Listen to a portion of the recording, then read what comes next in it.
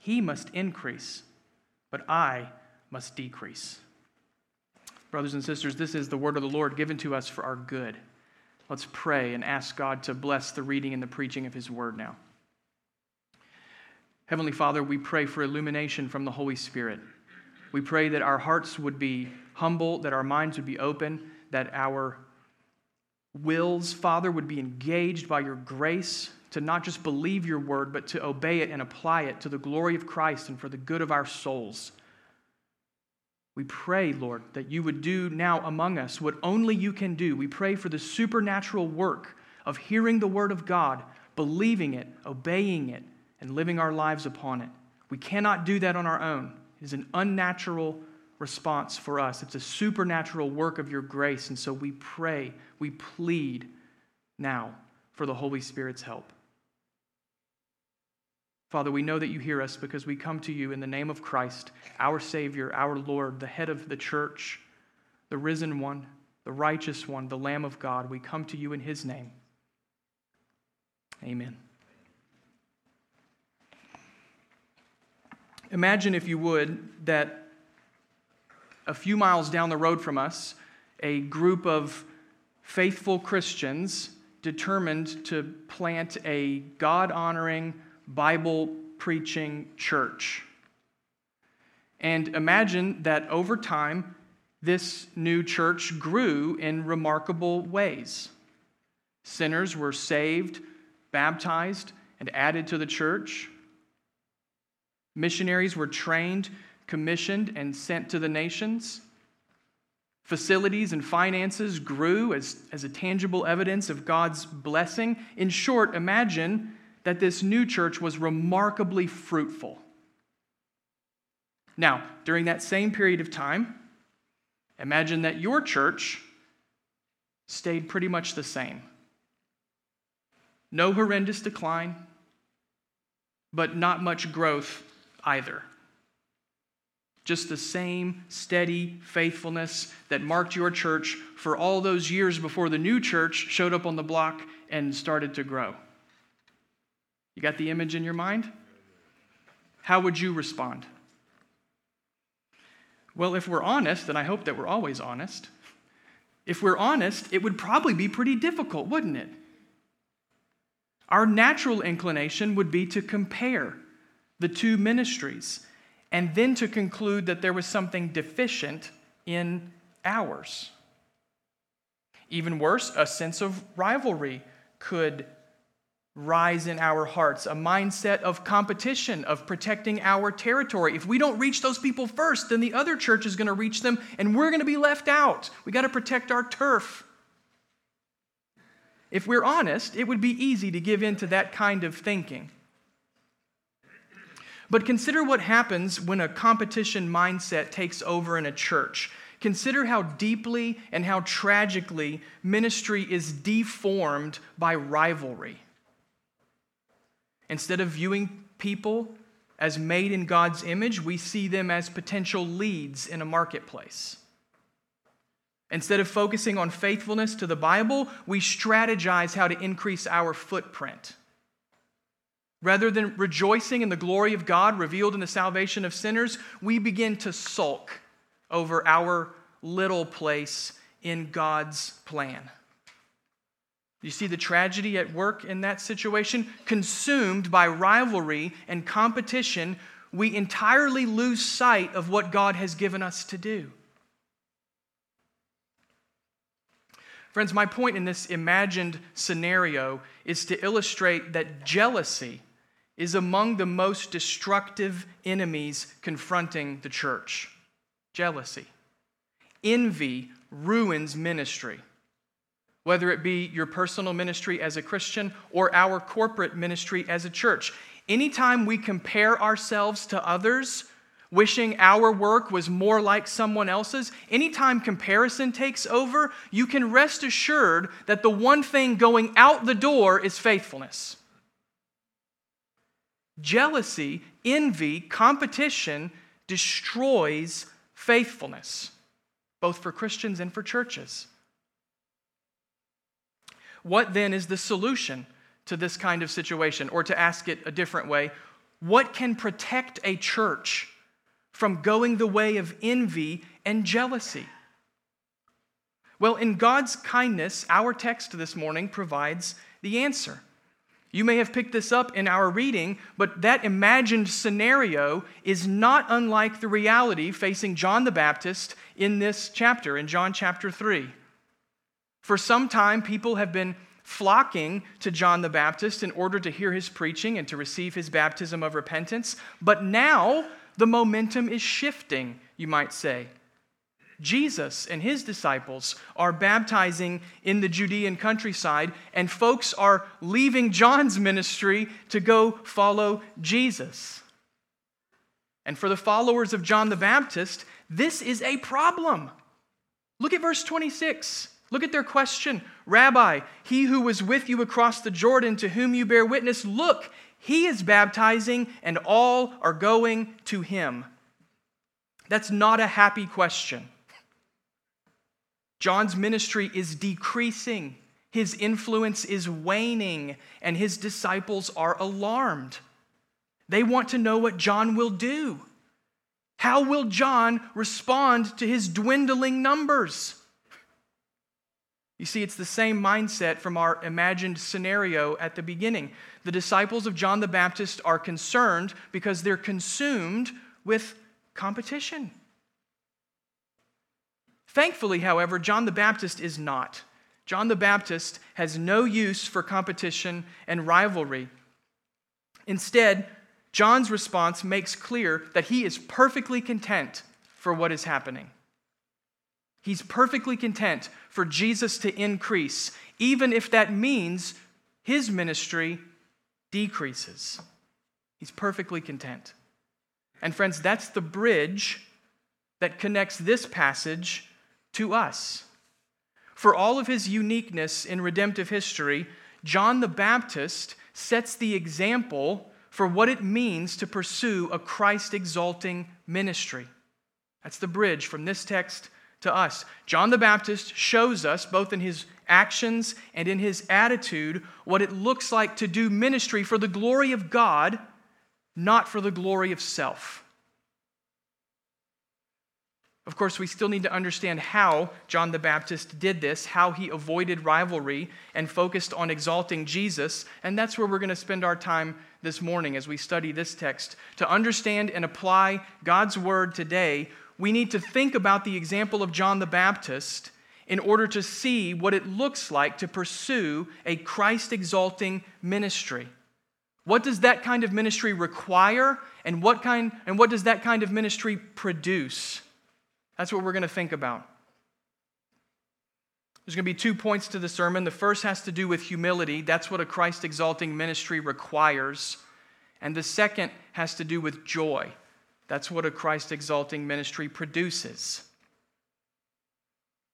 My hope, friends, is that by the end of this sermon, each of us will be more deeply committed to doing what ministry is about in the first place, which is exalting Jesus in whatever way God has ordained for us to do, whether it means increase or decrease. That's my aim. So, 2 marks from John 3 of a Christ-exalting ministry. Mark number 1 comes in verses 22 to 28. Christ-exalting ministry requires the humble embrace of God's sovereignty. The humble embrace of God's sovereignty. That's what this kind of ministry requires. We've already noted the setting for the passage, which is described in verse 22 and following. After the exchange with Nicodemus, Jesus and his disciples head out to the Judean countryside where they engage in a ministry of baptism. Jesus himself is not baptizing. If you look down at verse 2 of chapter 4, the Apostle John provides that clarification. Jesus is not baptizing, his disciples are. So you can kind of sketch out what the scene looks like. Jesus is preaching, people are responding, and his disciples are baptizing them in response. What kind of baptism was this? We don't know. Since the Apostle John doesn't tell us, the point of this passage is not about baptism per se, but the connection between Jesus and John the Baptist. That connection comes into focus in verses 23 and 24, where we learn that the two ministries are operating simultaneously. John's ministry is ongoing, and Jesus' ministry is growing. And that establishes the whole context for the rest of the passage. Two ministries led by two men doing a similar thing, baptizing, separated by only a handful of miles. You can put the pieces together. The scene is ripe for comparison between the two. And that's precisely what happens. Beginning in verse 25, look there again with me, verse 25. Now, a discussion arose between some of John's disciples and a Jew over purification. Just like Jesus, John the Baptist's ministry creates some questions within Israel.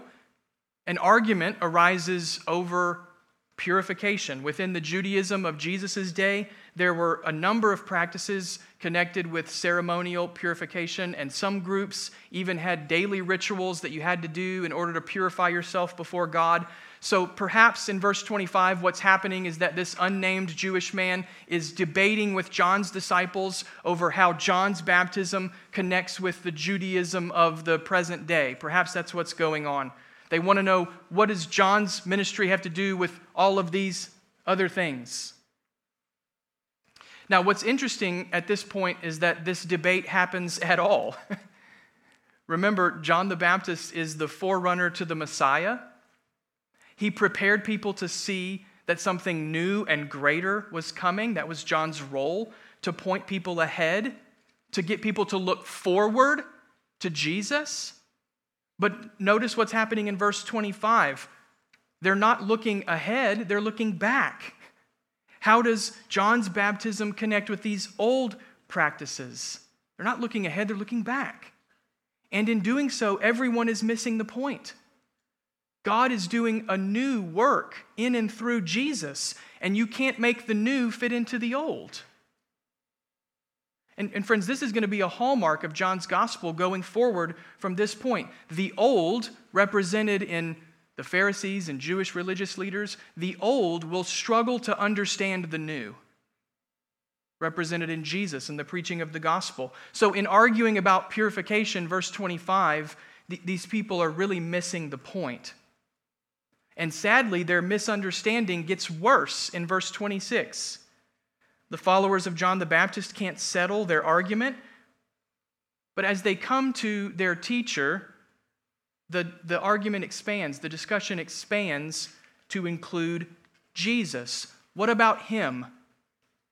They ask John the Baptist. What about that guy? Everyone's going over there. Now, as we noted earlier, the question in verse 26 has an edge to it. It's not a friendly question.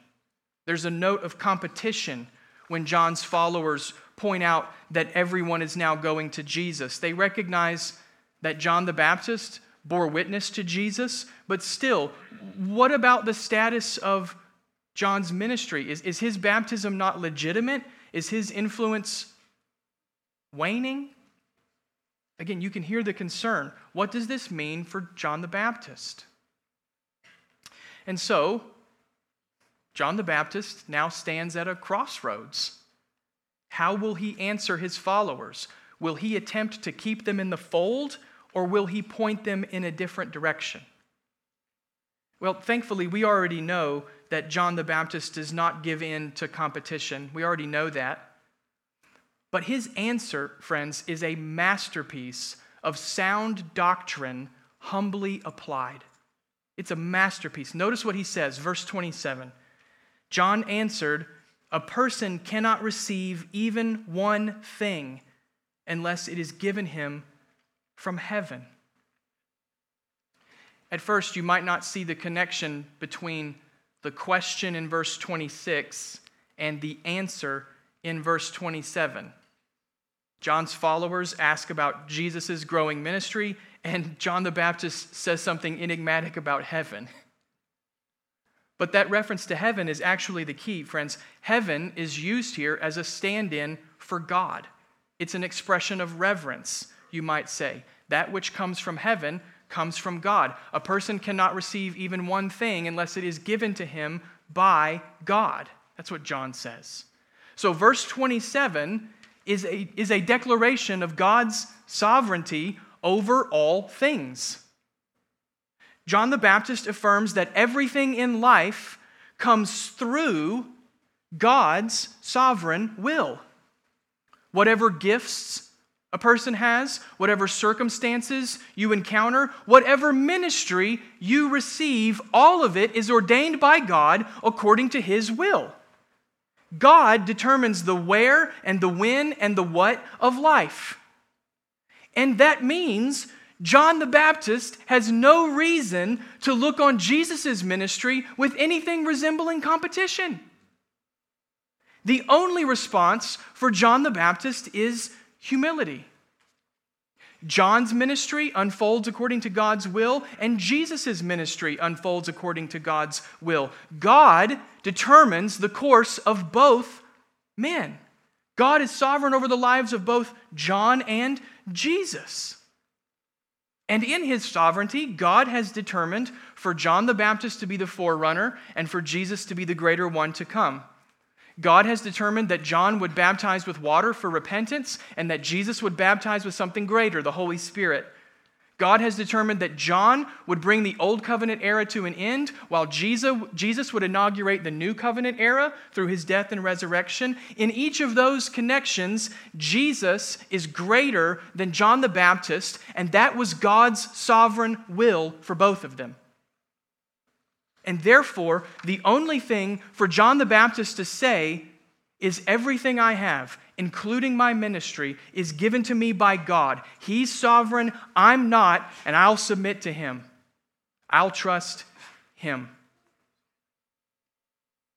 Friends, what I'm driving at is that John the Baptist understands that competition and rivalry at the core are rebellion against God. Competition, rivalry, envy, at the core, those things are rebellion against God. When we covet the circumstances of other people, we express our belief that we would do God's job better than Him. If I look at the ministry of another pastor and think, why isn't my church growing like his?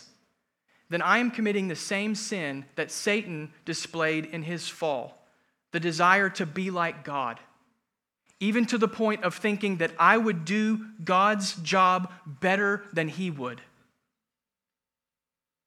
And the same is true for individual Christians in the church. If you look at the gifting of a fellow believer and think, I should have more opportunities than him, or why don't I have more gifts than her, then in that moment, friends, your heart is rebelling against the sovereign will of God. The only way to live with a Christ-exalting focus is to humbly embrace the sovereignty of God in all of life's circumstances, whatever course God has given you to run. And I want to stress the connection here between humility and God's sovereignty. I want to press on this. This was the extremely fruitful piece of sermon prep for me this week.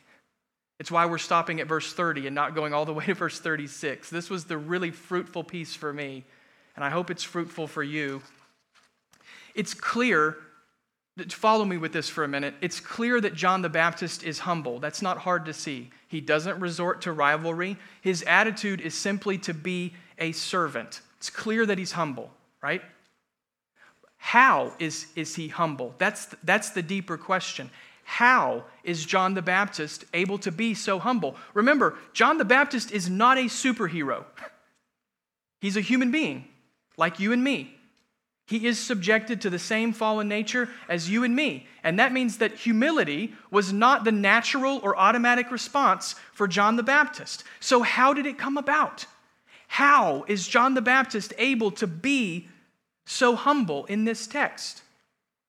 The answer, friends, is through his application of sound doctrine, through his embrace of God's sovereign will. It's the application of sound doctrine that produces godly living. Think about it. Because John the Baptist believes verse 27, because he believes verse 27, he is able to submit to whatever role God ordains for him to fulfill. No one can receive even a single thing unless it is given to him by God. And that means everything that I do have is God's will and I receive it. You see what he does? Humility doesn't just spring out of thin air in John's heart. He's applying truth. And as the truth takes root in his soul, humility grows. Because John believes he cannot receive even one thing apart from God, he is able to do anything that God calls him to do, even decrease in comparison to Jesus. Do you see the connection here? Humility is hard. It's not natural. Do you know what is natural? Competition, rivalry, jealousy. So how do we do what's not natural and live with a humble attitude? Through the application of truth, by learning to see each day, each circumstance, each calling as the expression of God's will for our lives. Church, part of what I hope we learn this morning is that the doctrine of God's sovereignty, and that's just a fancy way of saying that God rules everything. Psalm 115, verse 3, our God is in the heavens, he does whatever he pleases. And in the original, whatever means whatever. Everything. The doctrine of God's sovereignty, when you read the Bible, is intensely practical in its application. The doctrine of God's rule over our lives is intensely practical for daily living. I know people tend to think of God's sovereignty as a reason to debate. Christians love to argue. You could just stop the sentence there. Christians love to argue over how divine sovereignty works. And I get the reason for those debates. There's a lot to unpack when we say that God rules over all things. But friends, when you read the Bible, what you find is that the doctrine of God's sovereignty is amazingly practical, even pastoral. It's meant to help Christians live holy, humble, and hopeful lives. It's not a reason for debate. It's a reason for application so that we can live in a way that pleases God. So I hope this is an encouragement to us, brothers and sisters. Before we debate all the finer points of doctrine, let's make sure that we apply them. Let's make sure we put them to work. No one can receive even a single thing unless it is given to him by God. And therefore, we can embrace with humility whatever God has given us to do. Whatever God has given us to do. That's the first mark of a Christ-exalting ministry. It's this humble embrace of God's will for our lives. The second mark of a Christ-exalting ministry helps sustain the first. We've just thought about what this kind of ministry requires. Now let's see what this kind of ministry produces. Mark number 2, from verses 29 and 30. Christ-exalting ministry produces joyful contentment with Christ's glory. Joyful contentment with Christ's glory. That's mark number 2. Again, this kind of humility displayed by John the Baptist is not easy. It's costly to submit yourself to the will of God. But in verse 29, John the Baptist testifies that this kind of humility also produces a deep sense of joy. Notice the analogy that John the Baptist uses, verse 29. The one who has the bride is the bridegroom. The friend of the bridegroom who stands and hears him rejoices greatly at the bridegroom's voice.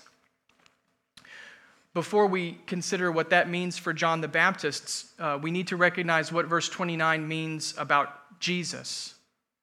This is a profound declaration of Jesus' identity.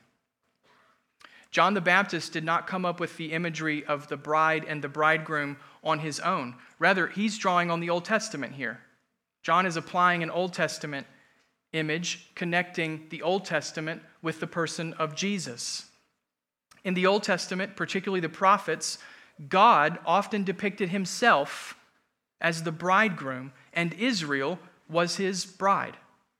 Isaiah 62, verse 5, is a good example. As the bridegroom rejoices over his bride, so God shall rejoice over you. So the image denotes how God and his people exist in a covenant relationship. He is the bridegroom, and his people are the bride. But here in John chapter 3, notice how John the Baptist is applying the image. He's not making a point about Israel, he's making a point about Jesus. In John's description, Jesus is the bridegroom. Friends, that's a profound statement. That if it's not true, then John is committing blasphemy. This is a profound statement. In John's description, Jesus is the bridegroom. Jesus is Israel's covenant Lord and King. Jesus stands in the place of God himself, for Jesus is God in the flesh. It's through Jesus that God is drawing his people together, and it's through Jesus that God's faithfulness is now displayed. And of course, as we keep reading through the New Testament, if we were to do that this morning, we would see how this image even expands more as the church is the bride of Christ. And the entire institution of marriage is a picture of Christ's love for his church in the gospel. All of that, friends, all of that profound biblical imagery is present here in John 3, albeit in seed form. In John the Baptist's description, Jesus is the bridegroom, the one who faithfully fulfills the promises of God. So if you zoom back in on John the Baptist, this is why he can willingly submit himself to God's plan. This is why John the Baptist is not concerned if his ministry goes away. Because Jesus is the bridegroom. The bride belongs to Jesus, not John. And therefore the glory belongs to Jesus as well. In a way, this is John the Baptist's final lesson to his followers. This is his final lesson. Why are they so caught up in competition? Because they fail to see who Jesus is. He's not just another guy in the wilderness running a competing ministry. He's the king. He's the Messiah. He's the bridegroom. And therefore, the spotlight ought to be on Jesus, not John. At the same time, the glory of Jesus has a practical impact on John the Baptist. It affects his life in a good way. Notice the last phrase in verse 29, which is another remarkable combination of doctrine and godliness. The end of verse 29, therefore, John the Baptist says, this joy of mine is now complete. On a theological level, John the Baptist is saying that his ministry is finished, his role is fulfilled. In the scope of redemptive history, he brings the Old Covenant era to an end, while Jesus inaugurates the New Covenant era through his death and resurrection. John's disciples then shouldn't worry about their teachers' decreasing numbers. This is exactly how things are supposed to go. In fact, in the Gospel of John, the very next verse, verse 30, is the last time that John the Baptist speaks in this book. It's the narrative way of making this same theological point. The forerunner has run his course. He's done. The bridegroom has come. So doctrinally and theologically, John the Baptist, verse 29, affirms that his ministry is finished. He's run his course. But on a practical level, in terms of personal godliness, John the Baptist is saying that nothing gives him greater joy than seeing Jesus ascend in the spotlight. Nothing gives him greater joy. Again, note the image that John uses there in verse 29. What is John the Baptist like? He's like the best man at a wedding. In John the Baptist's day, the best man had significant responsibilities at the wedding. It was his job to make sure everything went off without a hitch. And so when the moment finally came for the groom to receive his bride, the best man didn't grumble that no one was paying attention to him. He rejoiced because he had done his job. He had fulfilled his role. Well, in a similar way, John the Baptist rejoices in the fulfillment of his role. Like a faithful best man at the wedding, John the Baptist has prepared the way for the bridegroom, and the end result is joy. Joy. Therefore, this joy of mine is complete. Please don't overlook John's choice of words in verse 29. What John receives is joy. It's more than simply a pat on the back. It's more than simply a job well done. Joy is this deep-seated delight that comes from knowing your life is part of something bigger, something enduring. When John the Baptist sees his ministry decreasing and Jesus' increasing, his response is not envy or rivalry or competition, it's joy. Deep-seated, soul-satisfying joy. And so you come to the final thing that John says. Verse 30, look at this expression of joyful contentment that concludes John's ministry. Verse 30, I take it, is the last time John the Baptist speaks in the book, and his parting words are worthy of commendation. Verse 30, he must increase, but I must decrease. The idea here is of one light fading because another light, a greater light, is coming into focus. Think of the relationship between the stars in the night sky and the sun. In the night sky, the stars shine and twinkle in a way that, frankly, is glorious. And stars are also necessary on some level to help people navigate the way forward in the dark so that they can't see. But what happens when the sun rises in the morning? The light of the stars fades. Is that because the stars are insignificant or pointless? No, it's because their role is finished. With the greater light of the sun, everything is illuminated. We can see the way ahead, and the stars decrease precisely because the sun increases. And so it is with John the Baptist, verse 30 is saying. With his role finished, the light of his ministry necessarily decreases, not because he's unimportant, but precisely because he's done his job in helping them see someone else as greater. He must decrease because Christ has come to increase. I love that this is John the Baptist's final testimony to us. Verse 30, he must increase, but I must decrease. And so as we think about some application, I hope we see the significant contribution John the Baptist makes to our lives, our everyday lives as Christians. Of course, John the Baptist is unique in many ways. None of us will ever have a ministry like John the Baptist. But still, his example is very instructive. This is where the 2 points of the sermon come together, I guess you could say. John's example teaches us that submitting to God's sovereign will is the pathway to joy.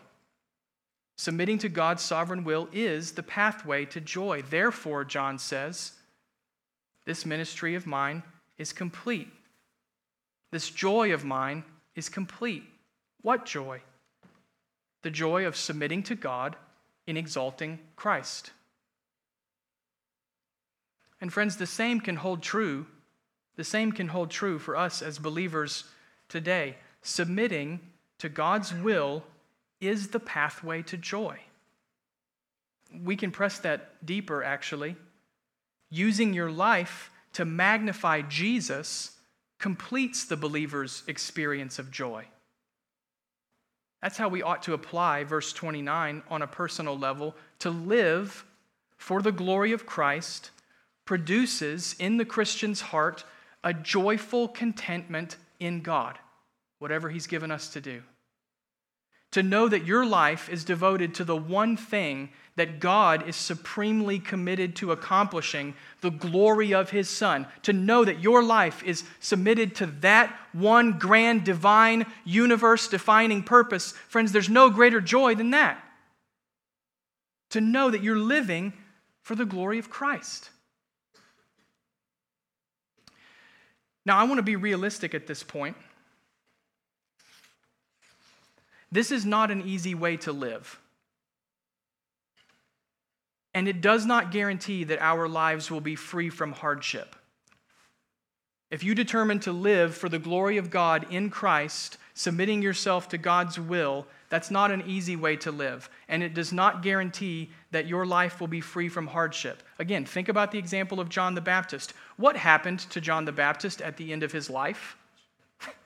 Verse 24 hints at it. He goes to prison.